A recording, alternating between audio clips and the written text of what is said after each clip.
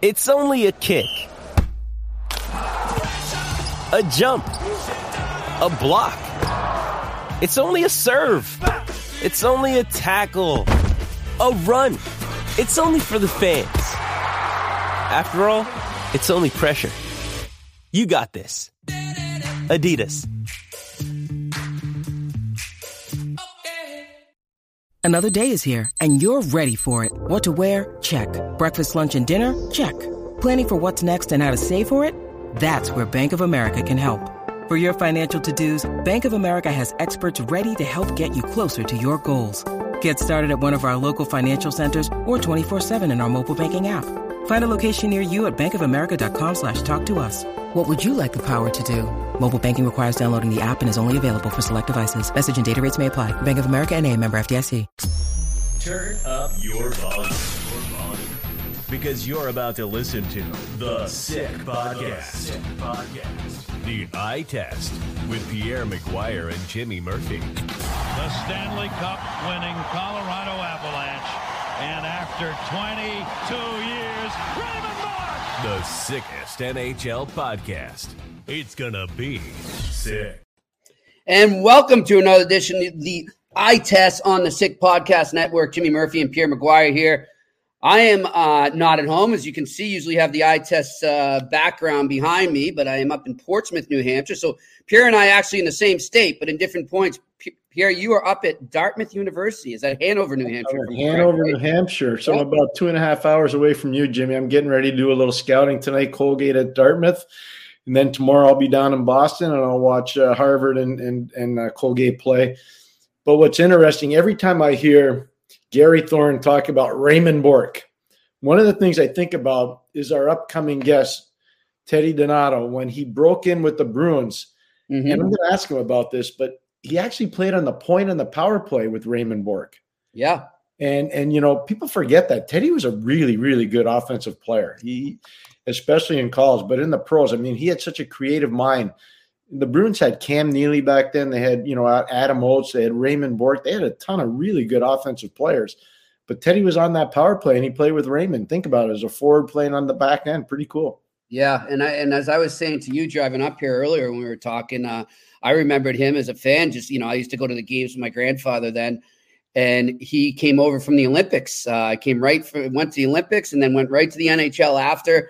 Him and Bob Joyce together, and they became a pretty big part of that team, Pierre, I remember. And I think that was the team that you guys beat in the conference final, if I'm not mistaken. Yes. Yeah, 100%. 1992. 1992. You're spot on, Jimmy. Good mind.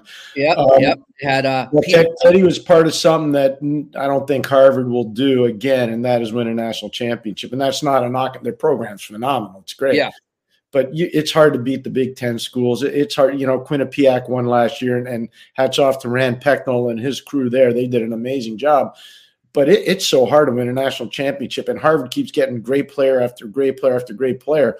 But it's just hard to beat, those top schools out in the Big Ten. It's hard to beat BC and BU with consistency.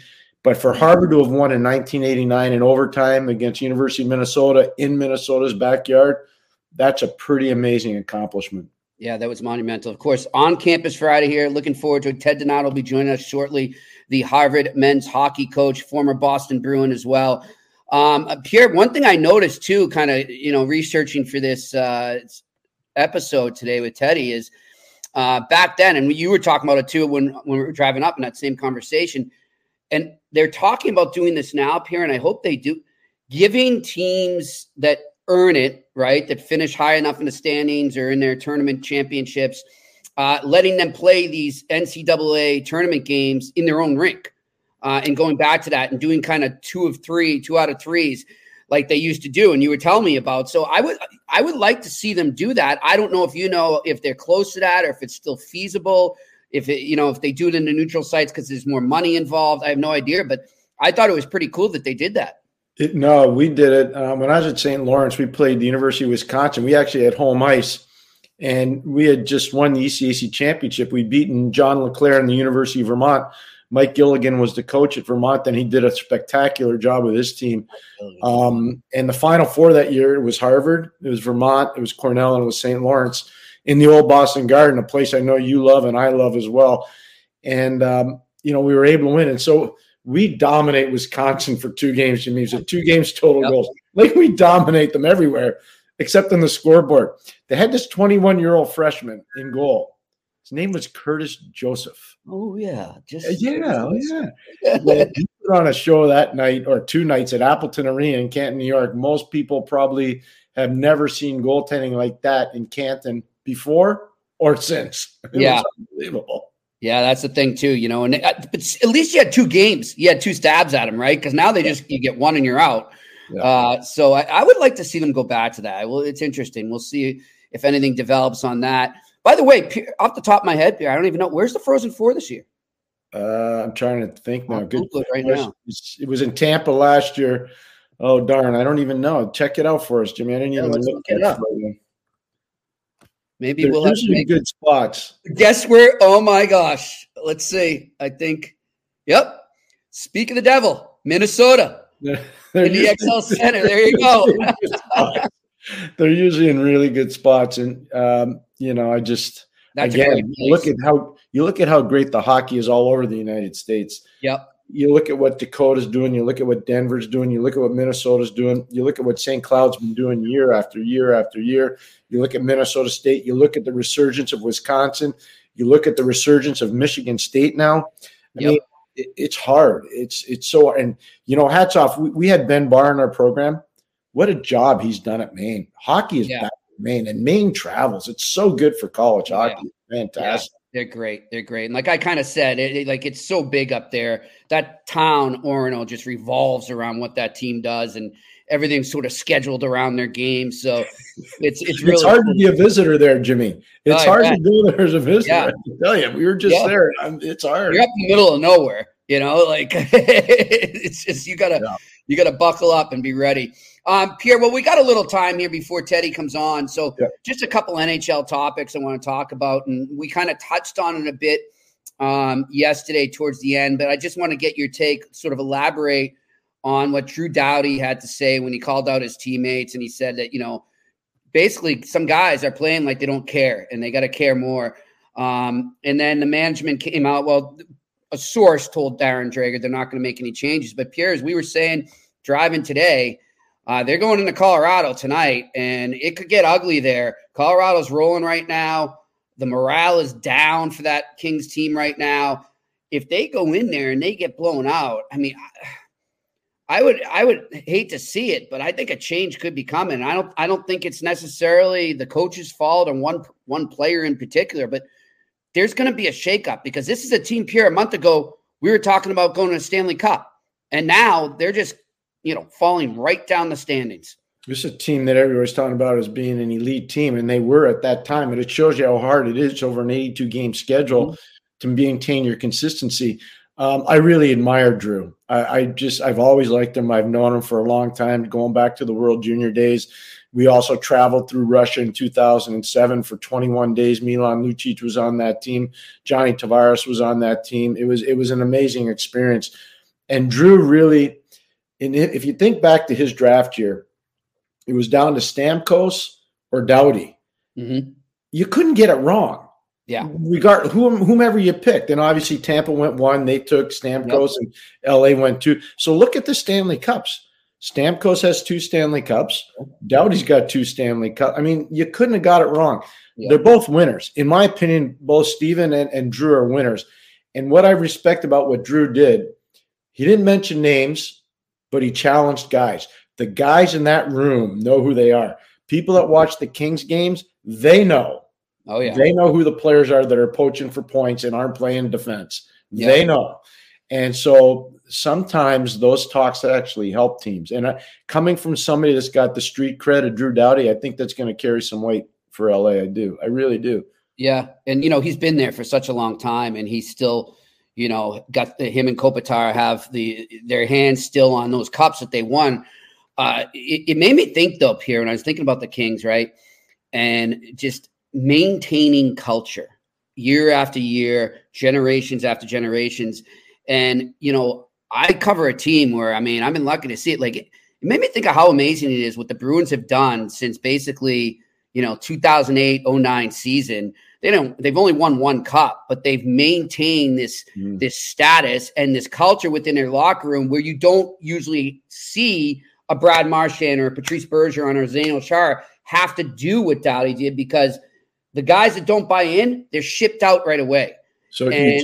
So I wonder, like, I mean, if you're Rob Blake right now, do you sit back and kind of look at something like that and say, I may not think like talent-wise I want to lose this guy, but if he's not fitting into a culture that I'm trying to maintain here, that Drew Doughty's trying to preserve from the years where he won cups, do you sense like instead of maybe the coach for once, Pierre, because that's what everyone's talking about in LA right now, do you think maybe the move would be a player instead?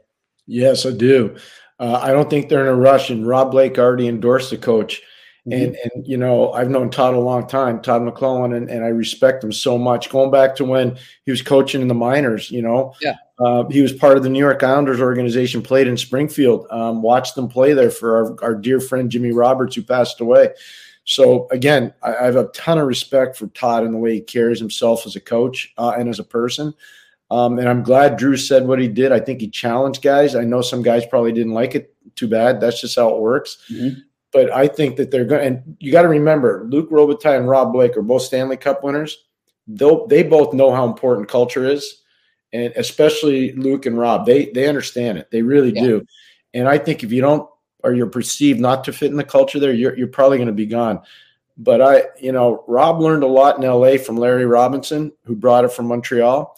Luc learned a lot when he was in New York, but I think he learned the most in Detroit and playing with Dave Taylor as well in LA. I think, Dave is such an amazing hockey person. So you look at it all, I think they're going to give the coach longer leash in LA. I think they're going to punt a couple guys, and you'll know soon, because what do we have coming up? We've got some dead time because of the All-Star break. Exactly. So it's time for them to evaluate and reset and get ready for that stretch run. I think we have Ted Donato now. Bringing him in. Ted Donato, Harvard coach. Hey, guys. How you doing? Hey, Teddy. How you been? Excellent. Good to see you. Good to see you. Thank you for doing this. Really appreciate it. Oh, no problem. Excited. Love talking hockey with two guys that know it very well. So and I was just saying, you went to Catholic Memorial like my father, a proud knight, and a lot of Boston background there. And so obviously we connect on that, Teddy. But Ted, before we want to get into the current stuff, we want to kind of rewind sort of your journey as a player and a coach, and what it took for you to get where you are today. And I was looking back, at the Harvard days that you had there, and obviously the highlight's got to be that 89 team. If you can take us back to that and what it was like, as Pierre said, you're going into Minnesota, they're in the tournament, you end up facing them in the final in their backyard. I'm guessing 90% of that arena is cheering for them, a hostile territory. Just take us back. What was that moment like for you guys? Yeah, it was very special. I think coming into the year, Lane McDonald and Alan Bourbeau played on the Olympic team the year before. And so we had those two guys coming back, and we had a freshman class with, Peter Savaglia, John Weisbrod, Mike Vukanich, and we brought in two freshman goalies in Chuck Hughes and Alain Roy. Alain Roy, now a very prominent, hockey agent. Yeah. So we felt from the outset that we had a pretty competitive team. I remember going up to St. Lawrence early on in the season, and I think they were 14-0, and we were 10-0, and the late great Sports Illustrated actually was on the bus. Wow. So it was a special time, and I think we all felt it was great. For the guys that we had from Minnesota to be playing in Minnesota. I would say myself, I had probably a cockiness and and I was naive enough to to really not be intimidated going into Minnesota. I just thought that we were a really good team and we could beat them. It was interesting. I remember the late great coach Sean Walsh at Maine. Maine had played Minnesota in the semis. We played the Michigan State team led by a guy named Rod Brindamore, who was great freshman player, and Kip Miller was on that team, and Jason Muzzatti was the goalie. We were able to beat them, who was one of the top teams all year in the semifinals, and then we got Minnesota. So Sean Walsh actually went in, I think, to Minnesota's locker room after the game and said, "Hey, you guys play like that, and you'll be national champions." So that kind of hit the right note with us a little bit, but it was a heck of a game. I think the two rosters probably had a combined probably about 8 to 10 guys that would ultimately either see the National Hockey League or represent the U.S. On the Olympic team. Well, we're going to go to two quick moments from that game right now. Let's play this clip. First goal of the game, converting on the power play to tie the game at 1. Giving to Bourbeau, back to Donato, the shot, he scores! Eddie Donato from the right face-off circle with a bullet blast. Get into the back of the net to deliver the Crimson their first national championship. The side of the basketball semifinals following this hockey game. The shot by McCormick is down in front. Cornell score! Harvard wins the national championship. Harvard's stellar night. So you had another goal after that too, and Teddy, looking back on it, I had forgotten what a seesaw game that was, eh? It really was. And I mean, you can imagine with, 95% of the arena, cheering for their hometown Golden Gophers, that those momentum shifts were epic. I think, we had the, newly anointed Hobey Baker winner in Lane McDonald, and they had the year previous winner in net in Rob Stauber. So, great challenge for us. And, we watched it all as a group a few years back. And I have to say, when you watch any old hockey, it probably looks a little slower than you remember it, right?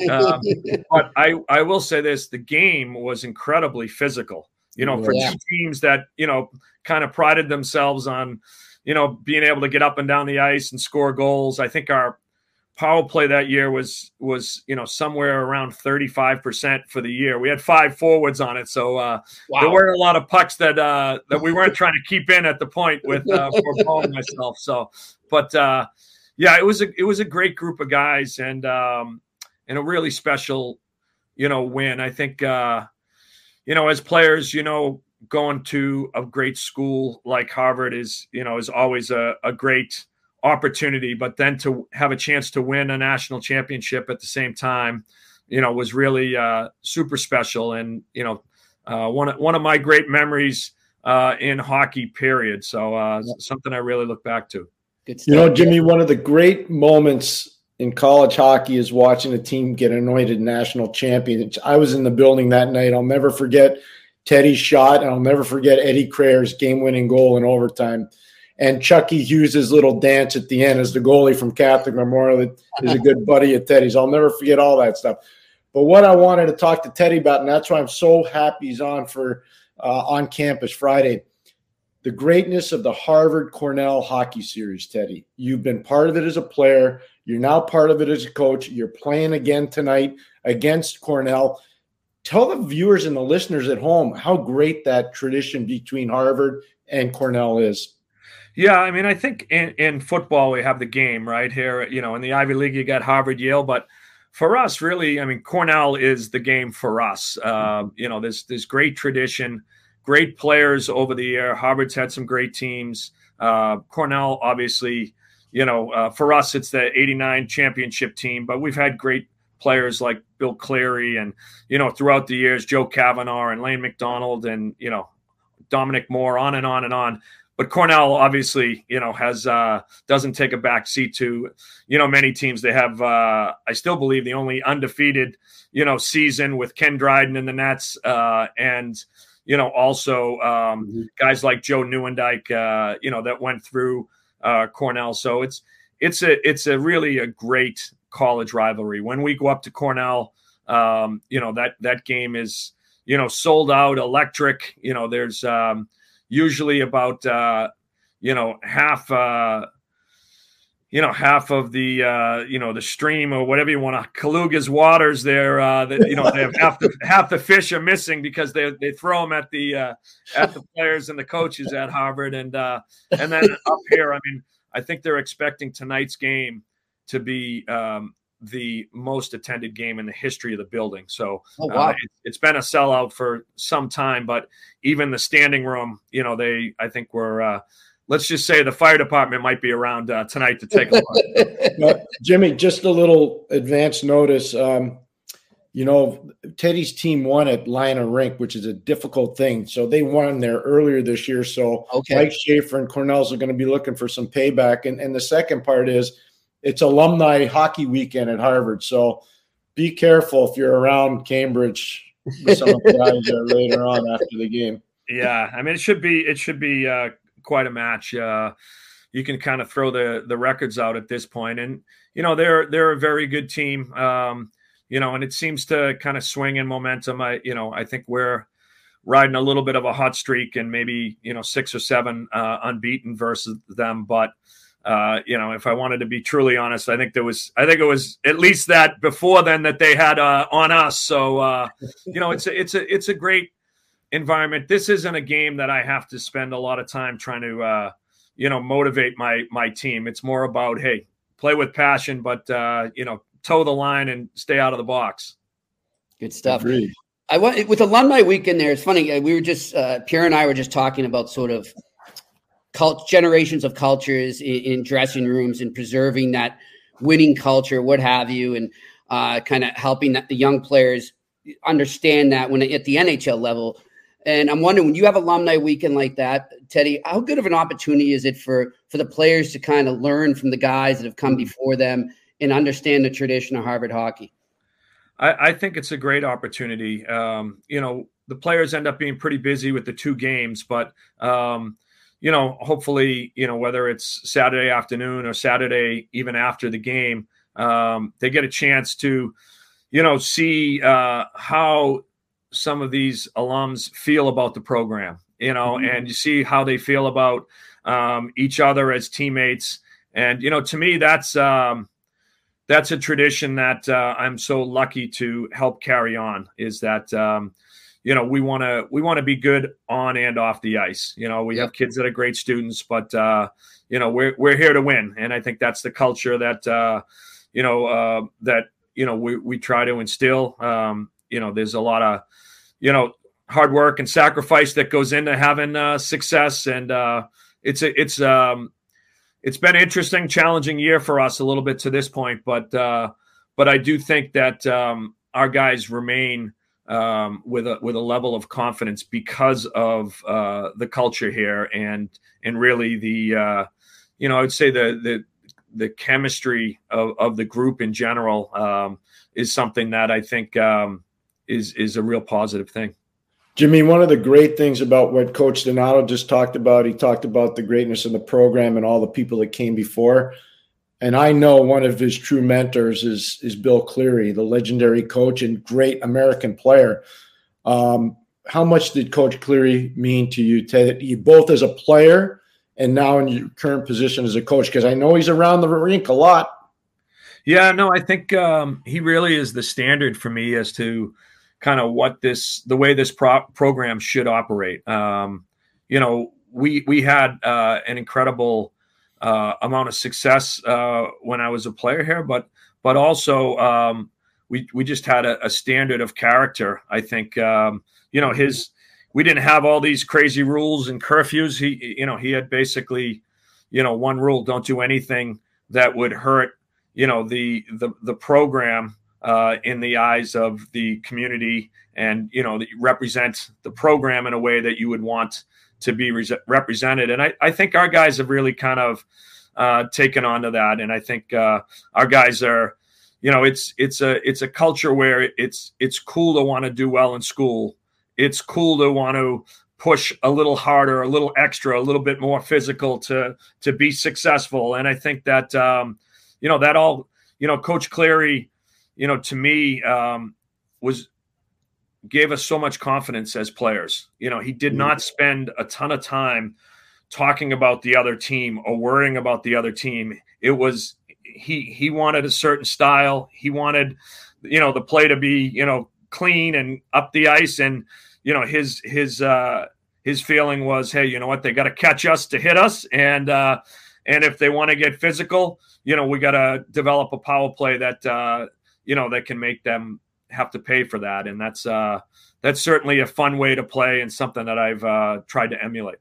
Yeah, but the other thing too, Jimmy, I got to say this. He wasn't afraid to go out and get a kid by the name of Kevin Melrose from University of North Dakota to help Teddy's team. That always helps. That always helps. I heard his name a lot when I was watching those clips. I heard Melrose a lot. Yeah, he was the wrecking ball. I can't tell you there was a long pipeline of players from North Dakota to Harvard, but in that year we certainly needed him. He was great. Kevin Melrose, a heck of a player. He really was. Teddy, when did you know? So you go and you become a pro player.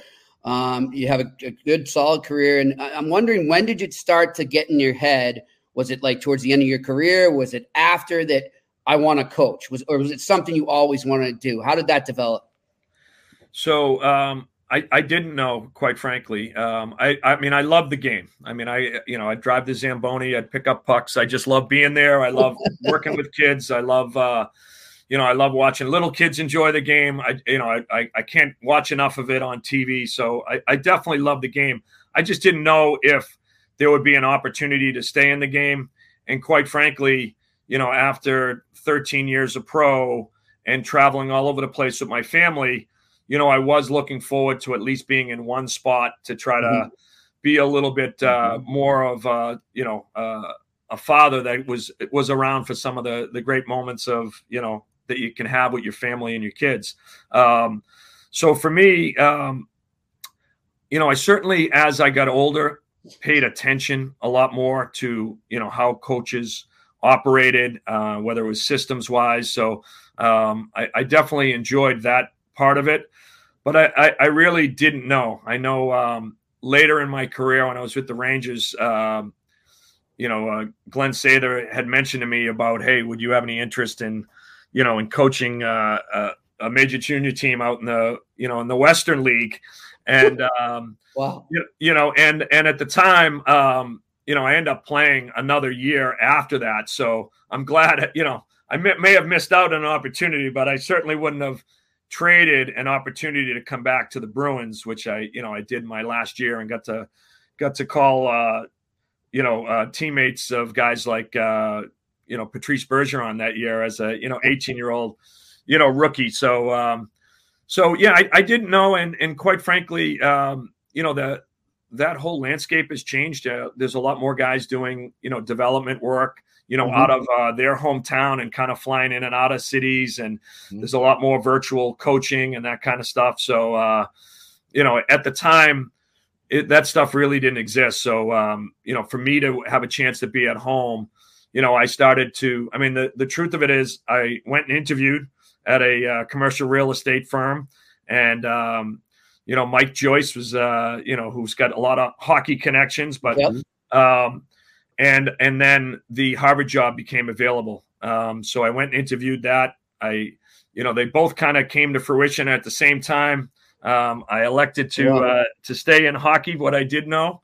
And I've enjoyed it ever since. It's, it's a truly a passion. The background as well is, my dad was a teacher and a coach. My younger brother was a coach. So it was certainly in our blood, to enjoy sports and love coaching. So, Jimmy, I'll just, to be totally clear, when Glenn Sather offered that job to Teddy, he and Brian Burke owned the team in the Western Hockey League. It was in Chilliwack, BC. And so they probably wanted to get Teddy on the cheap. I'm just trying to throw it out there. Just knowing Berkey and Splatch just a little bit. I probably would have had a long NHL career, though, if I went to the Western League. You would have been taken care of for sure. But I really, and this comes from emotion, I remember being a young coach and going to watch Catholic Memorial play in Boston Garden in the championship. Yep. And there were two players that stood out to me. One was drafted by New Jersey in the 12th round, Chucky Hughes, and another guy who was a really good forward who didn't skate really fast but was really good with a puck, kid named Donato. And I remember filing a report in my own mind saying, that guy's going to make it. And it was Teddy. And then not too long later, or not too long afterwards, actually, I'm coaching in the NHL, and he's playing on the power play on the point with Raymond Bourque for the Boston Bruins. And we're talking to each other. And I couldn't stop laughing. I said, I knew the kid was going to make it. Yeah, it's interesting, Pierre, the people ask me, well, how was it when you went to the draft? I went to the draft to see Louis LeBlanc get drafted first in the first round by Montreal for the first time in my life. It wasn't really a thing. I was speaking to Kevin Stevens last year, and we swapped stories. He didn't know he was drafted for like 2 days later. He was drafted by LA. It's a drafted by LA. I was at a swimming pool at one of my friend's house in the backyard in Hyde Park, and got the call and said, hey, you got drafted by the Bruins. And to be honest with you, there wasn't a lot of Americans playing in the National Hockey League. So, for me, I would have been, and I say this and people, kind of laugh, but I would rather have gotten drafted by the Bruins in the 5th round than, somebody else in the 2nd round, because the likelihood of actually making it at that time as a, 5'9" American would probably pretty slim, and my dad, who recently passed in the fall, he actually used to keep me pretty grounded as I think when I was 17-year-old, played on the 16-year-old U.S. National team, the first one they put together. And then I played in the 17s, actually in Father Bauer Arena in Calgary. And I think the Canadian team, their defense alone had 6 first-rounders. I think Stefan Quintal was on that team. They had a forward by the name of Brendan Shanahan was on that team. Geez. And we had my age group was Joe Sacco, assistant coach for the Bruins. Sean McEachran was on that team. A kid named Adam Burt that had a great run, played in Hartford. Right? Coach Bones in Hartford, yeah. And Kip Miller. I think Kip Miller actually didn't play on that 17 team. He played on the 16 team because he was going to go to Michigan State as a 17-year-old. But that was an eye opener for me, because I played pretty well in the series. That I wasn't that far off, and that and even though it wasn't something you could share with people because it wasn't realistic enough. Even my dad was telling me to take the grad boards when I was, a junior and senior. And I'm like, well, I played in the World Juniors. We won a national championship, but even he was like, hey, maybe you can get a job and, get your master's paid for and be an assistant coach for a year, get yourself through school. But, certainly the guys that were just a couple of years older than me really kind of changed the pathway for Americans. That Olympic team in 90, or I guess it would be 88. The Olympic team in 88, had some guys like Brian Leach and Kevin Miller and Mike Richter and Steve Leach. There was, Lane McDonald was on that team. Alan Bourbeau was on that team. But that team probably had, I think Reinhardt maybe that went to Calgary. They probably had, a good 8 or 9 guys. Kevin Stevens was on that team. They had a good 8 or 9 guys that had, legit big time NHL careers. And that really just didn't exist. And now we fast forward it. Oh, it's crazy. Till we got, guys at, 3 first rounders on one line at Boston College. There was a time when there wasn't 3 first rounders in college hockey, never mind on one line. So, so it's great to see USA Hockey's come as far as it has. I'm, indebted because I had an opportunity to play in the World Juniors and the World Championships, the Olympic Games. Those are all lifelong memories. Well, go ahead, Pierre. I was just going to say, but Teddy's not telling everybody, and I think he's being humble. Those were the halcyon days of Massachusetts and New England hockey. and he was a big part of it. And I'll just give you other names. Billy Guerin was part of that. Scotty LaChance was part of that. You start looking around the names of the guys. He talked about McEachern. We drafted McEachern in Pittsburgh. And yet Bobby Kellogg, you start looking at all those guys that played, Tony Amonte, Jeremy Roenick. Like those were amazing days. Yeah. Can you imagine, like back in those days, you had a guy at Harvard that played with you, Teddy, Biotti. Chris Biotti was a first-round pick of the Calgary Flames. I mean, he's playing against Amonte and Roenick when Thayer and Belmont Hill are playing. You know, the Fusco brothers were at Belmont Hill. I mean, you can go down the line. The halcyon days really were after the 80 Olympics, and Teddy was a big part of that and a driving force of that in New England. And you never take enough credit for that, Teddy, and I wanted you to know that.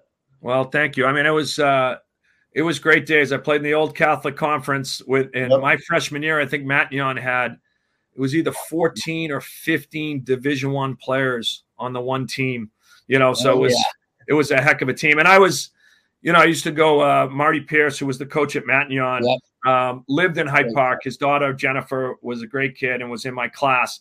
So we used to go to the game. You know, Hyde Park kind of adopted Matignon, you know, at the time. And I remember going to the Garden and watching, you know, Bob Sweeney and Tom Barrasso take on, you know, Woburn and Johnny Carter, and then Matignon with Steve Leach and the Mohawks. Exactly. It was a great time, and you know, guys like you know, I got to play in that World Juniors with Roenick and Modano, who were underage, 17 years old, and you know, playing against, you know, Trevor Linden and, you know, I'm trying to think of who was Greg Hoggood, Hoggy Hockey. Hoggood. Yeah, I'd like to see Greg Hoggood in today's game. I think me too, man. Pretty good. He'd be great. They had Thayer and Fleury, so I mean, it was great opportunity, you know, to watch Mike Modano and watch Jeremy Roenick as 17-year-olds go against the best players in the world. I think McGillney was on the Russian team. You know, those are great opportunities that allowed those guys to become the great players that they became.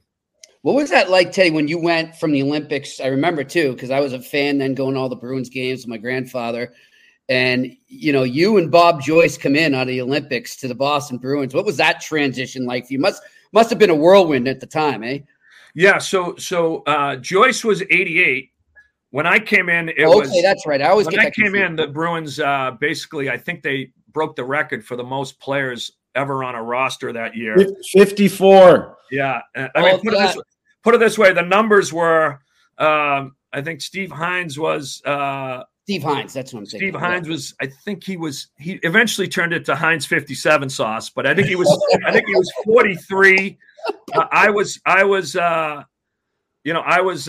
40. No, let's see. I should be able to remember that. But 49.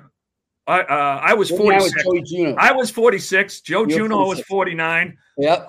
Gordy Hines, who came from the Canadian Olympic team, was 47. Clarky Donatelli, I believe, was 44. So, I mean, we literally added, you know, like 5 players.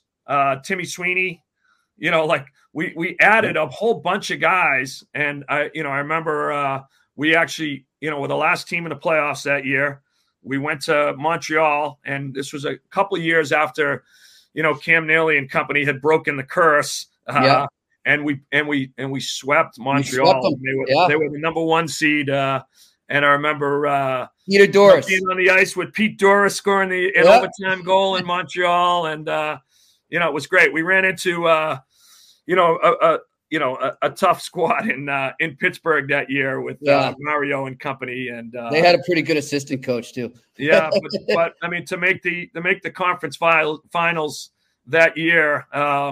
You know, it's one of those stories I always joke and say, well, you know, it's my first year. I'll be back, you know, plenty of times. And, you know, it's hard. It's hard. Yeah. I mean, we are spoiled around here. We've had the Bruins are competitive every year. And we've had, to me, some of the great leaders in the last 30 years in the game of hockey, you know, all time, guys like Raymond Bourque and Chara and Bergeron. I think that those three guys will stand the test of time as some of the all-time great leaders in our sport. So we've been very fortunate and really enjoyed watching the Bruins over the years. I would agree. Totally agree with what you just said. That was so spot on. I have a quick story to tell Ted. He doesn't know this one. So Rick Bowness was the head coach of the Boston Bruins then, and the two assistants were Michael Connell and Gordie Clark.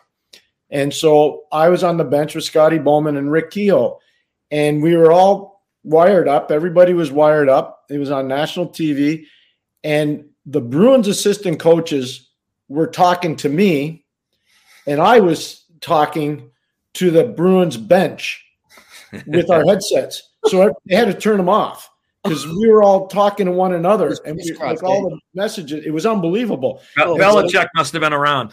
It was unbelievable, Teddy. It was crazy. But in all seriousness, I think the Donato family is one of the elite athletic families ever in Massachusetts. And Teddy talked about the passing of his late father.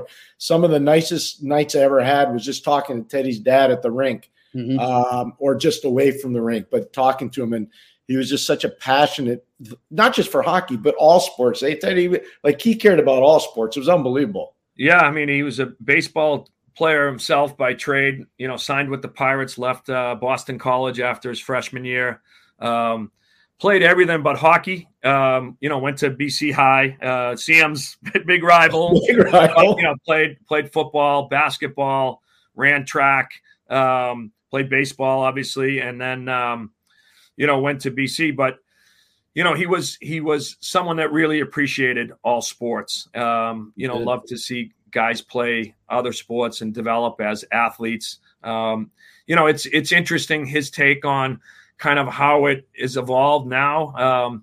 It's interesting because when we grew up, we were all, benefactors of the Big Bad Bruins. So all of a sudden, there was these MDC rinks that would pop up all over Massachusetts. And we had one in Hyde Park. There was one in Milton. There was one in, Dorchester, South Boston, Charlestown. You didn't have to go very far. For me, you could probably find a rink, probably find 3 rinks within, 4 miles in any direction. And so it wasn't this huge commitment, from a family to have their kids play hockey, and we played youth hockey. There used to be something that kids wouldn't even understand now is you'd have your local, local league, development league. Just like a house league. Yeah. House league. Exactly. And then you would have your traveling team if you were lucky enough to make it. But, and then that evolved into having a AAA team or, AA, maybe they called it now, back then. But, that was, after you met all the requirements for your town. But it was such a great opportunity to be able to go to the rink and be able to skate with friends and kids that you went to school with. And there's no question to me that some of the specialization has hurt us a little bit. And my dad was a football coach, at heart as well, coached high school at Rosendale High. And his thought was, as when you get high school aged athletes, they go through so much changes physically that the kid that was, the superstar at 10 or 11 isn't always the same kid that was at, 15 or 18. And sometimes the way it's specialized now, those kids don't have a chance to kind of get in the mix because it's become, so, I guess, AAA dependent. So, it scares me that sometimes we don't, we may have missed some great athletes locally. And, and that's one of the things I'd say I'm jealous about, the state of Minnesota, is that, I always say, Ryan Whitney was a great NHL player. He's got a great, great following now. But, to me, if Ryan Whitney walked around Scituate, here's a guy that, played at BU and, had a great career, and he's really done some incredible things. And I would say that, he would barely be recognizable in Scituate, and it's because there's not that local following, that there used to be. I mean, I'm somewhat lucky now. We have, between my son Ryan and Connor Garland, we got 2 kids, from Scituate that have made the NHL that grew up together and played, mite hockey for the, for this Scituate team, Seahawks. So, but some of that is missed, I think, and it helps build the passion of the game. And I think, everything's a little bit different, but there's no question. For me, it still comes back to the Bruins. And I love watching the highlights of, the whole Bruins team in the hospital trying to, break guys out of the hospital to celebrate. And, I mean, that stuff, I mean, their impact in the community is still felt. You can't go, into places, around Boston with one of those guys and not have people, just love, the fact that they were so entwined with the community. For sure. It's great stuff. One thing that is entwined with the community is the Beanpot, and that's coming up. Let's go to a clip. I'm sure you'll like this clip I got for you. Final seconds winding down for the first time in 24 years. The Beanpot is covered in ivy. Harvard wins the 65th Beanpot Championship. 6-3, the final score over BU. So, Teddy, what was that moment like? It was great. It was great to win it. We've certainly suffered enough over the years. And it was, to me, I was fortunate enough to be on a team that won it at Harvard. And, unfortunately, you really don't know as a player what the Beanpot's like until you get a chance to win it. And, you get a chance to play in that, in the finals and have success. And it really, it can change the culture of your, of your community. It could change the culture of your team. Sometimes I can often say with some of the failures that we've had after the first game, guys are disappointed, but, in some ways it's a really important hockey game that they lost, but, they deal with it. But then the next Monday comes on and, you play the first game and then you see the crowd for the second game and you see the intensity and the focus on it. And so it becomes apparent that it's a really, big missed opportunity. And that's something that I hope our guys this year have a chance to, last year we lost in a heartbreaking shootout. Don't ask me if I like a shootout to end the Beanpot, but it really is special. It is something that I think in Boston, we own is different. And, it has changed. Obviously, when I was a kid, there were 12 kids on every team that, that played locally, so you didn't have to try to talk to them about what the Beanpot meant. But it is still an amazing, opportunity and a great showcase for the city of Boston and college hockey in general. Teddy, we can't thank you enough for your time. We know you're getting ready for Mike Schaefer and Cornell tonight with a sold-out building at Bright. I look forward to seeing you tomorrow when the next Central New York team's in town. Yeah, tell that McGuire kid to take it easy on us. He's had quite a – Pierre won't talk about it, but he's had an amazing year. He's one of the best defensive players in the league. A shutdown guy with size and toughness, but he's found a way to the score sheet this year. So really he's kind of a 200-foot guy right now and, really leading that team in a lot of ways. So great to see. Congrats, Pierre. I will not be disappointed if he doesn't have his best night of the season tomorrow. I'll just look forward to visiting with you tomorrow on alumni night at Bright. That'll be fun. Well, thank you guys. And Murph, always love your coverage of the Bruins. Thanks. And you guys do a great job. I enjoyed being on it. And hopefully, Pierre, when I see you tomorrow, I'm still in a good mood. I get it. That means we've done all right. So thanks, all right. That means a lot. Thank you.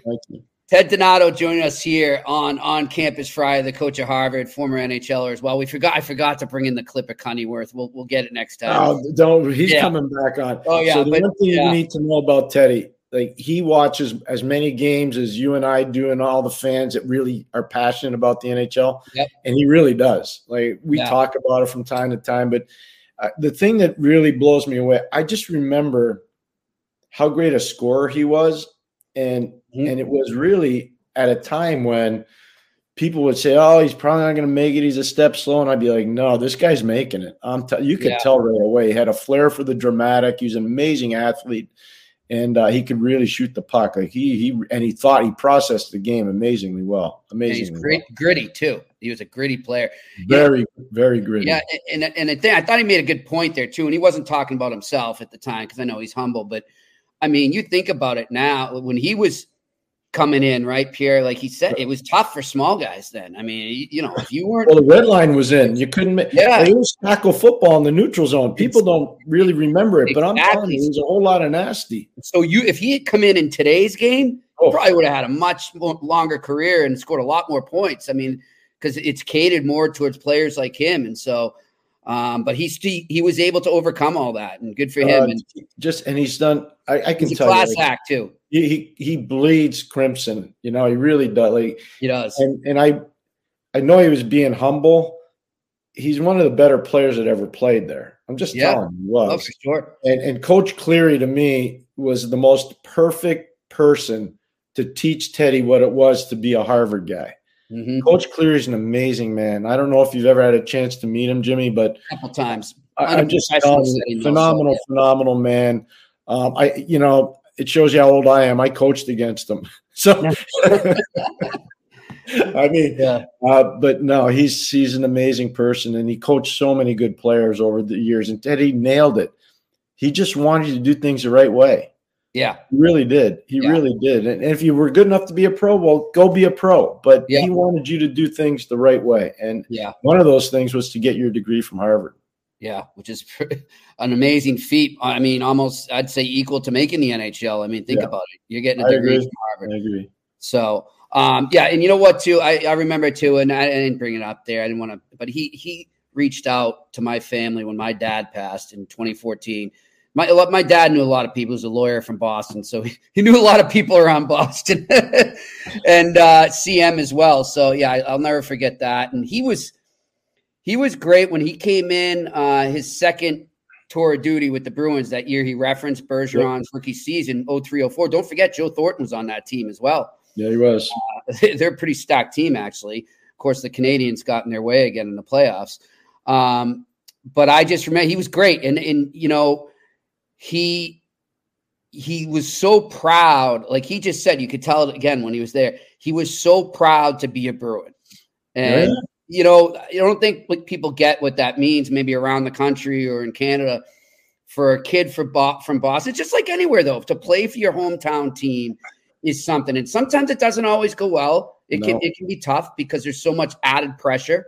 But he just embraced it so much. I mean, you said he bled Harvard. Well, he bled black and gold too. Oh, no, there's no question about that. There's no question about it. Do we have any questions? Do we have any people? Let's go to some questions. And actually, Randy Workman is pretty psyched up that he played at Father David Bauer Arena. Out in Calgary. Let's go to some questions here. What do we got?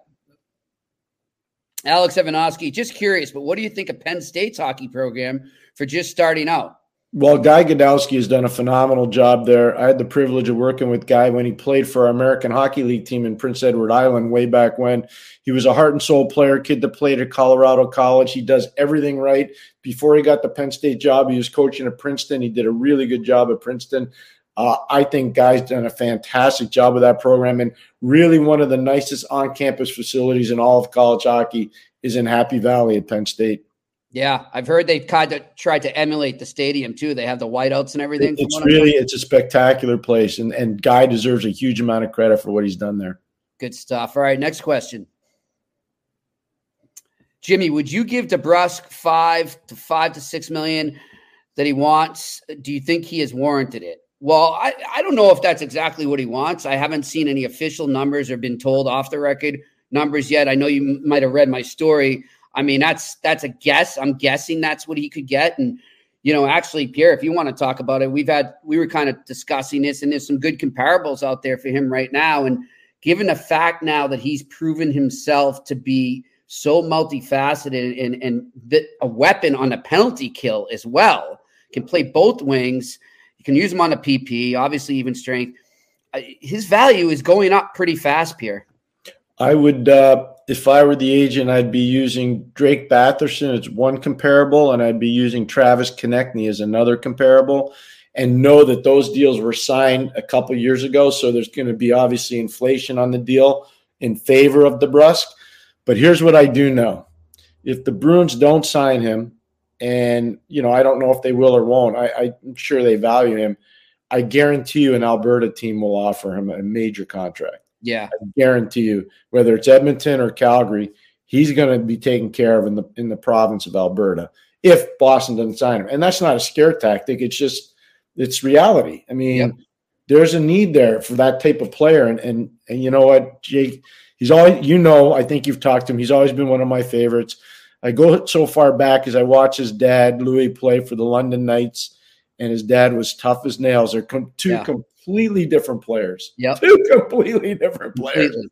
But very valuable. Both of them very valuable. For sure. And by the way, too, just so our listeners know, I had a great one-on-one with Jake. I know I wrote a little about it in Boston Hockey Now yesterday, but I'm going to expand on that in a column. But we're also going to play the video interview of that next week. So we'll let you know. We'll throw it up on our social feeds as well. So look forward to that. All right, next question. Justin LeBron, how much is the situation with Carter Hart affecting the Flyers? Well, I think Pierre and I both said that was going to be weighing on them mentally, and you combine it with the way they had already been playing as it happened. I think it's just it's a whirlwind of negativity that they didn't need right now. They've lost 4 games in a row now. This has been around the team for a while, I think. But the one thing I do want to say, as much as it's affecting the hockey part, there's other parts to it too, on both sides. And I'm really uncomfortable talking about it just because it's unbelievable to think about. And I just prefer to try to make sure everybody gets it right. This thing's got to get done right. Yep. It really does. It has to get done right. And I want to say too, I know our fans, I know you guys, and I appreciate, obviously it's a newsworthy topic. It's at the top of the news, unfortunately, right now.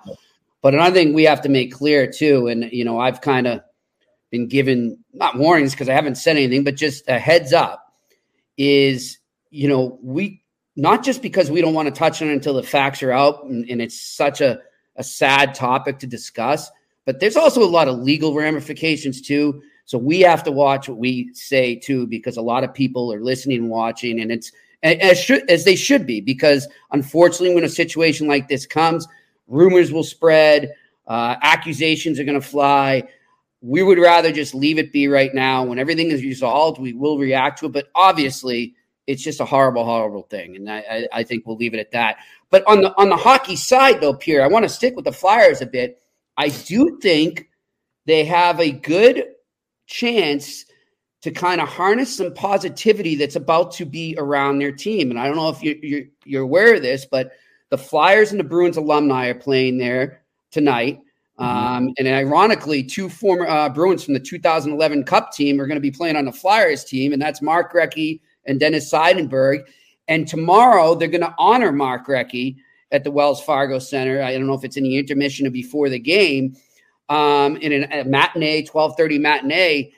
And I kind of look at that as maybe that's exactly what Torts and the players need right now, just this infusion of nostalgia, fans having a little buzz. It's an afternoon game.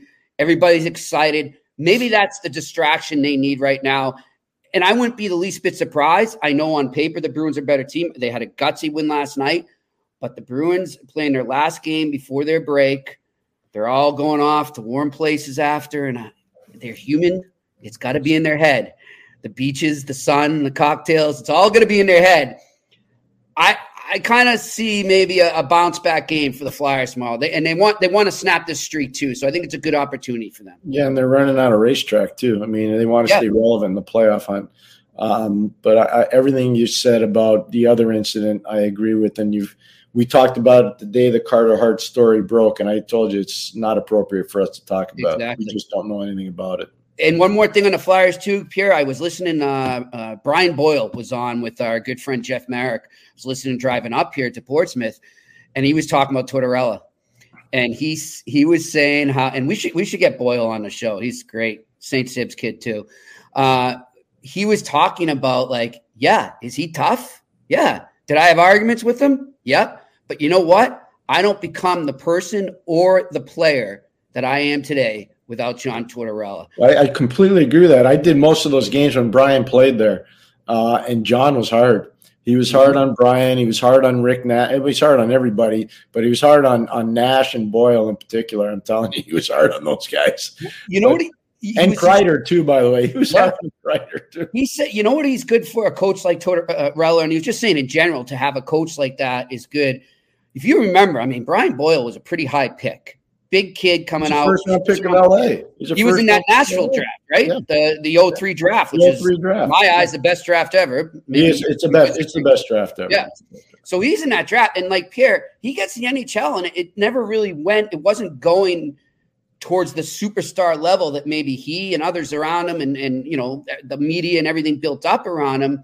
And he said Tortorella was exactly what I needed to find my niche, to find my role, to stay in the NHL and helped humble me, to understand, okay, maybe I'm not going to be that, 50 goal scorer or whatever, but I still can have a lot of value to a team. And so I thought it was great. And again, it goes to show you the job that Tortorella is doing this year and has done in the past.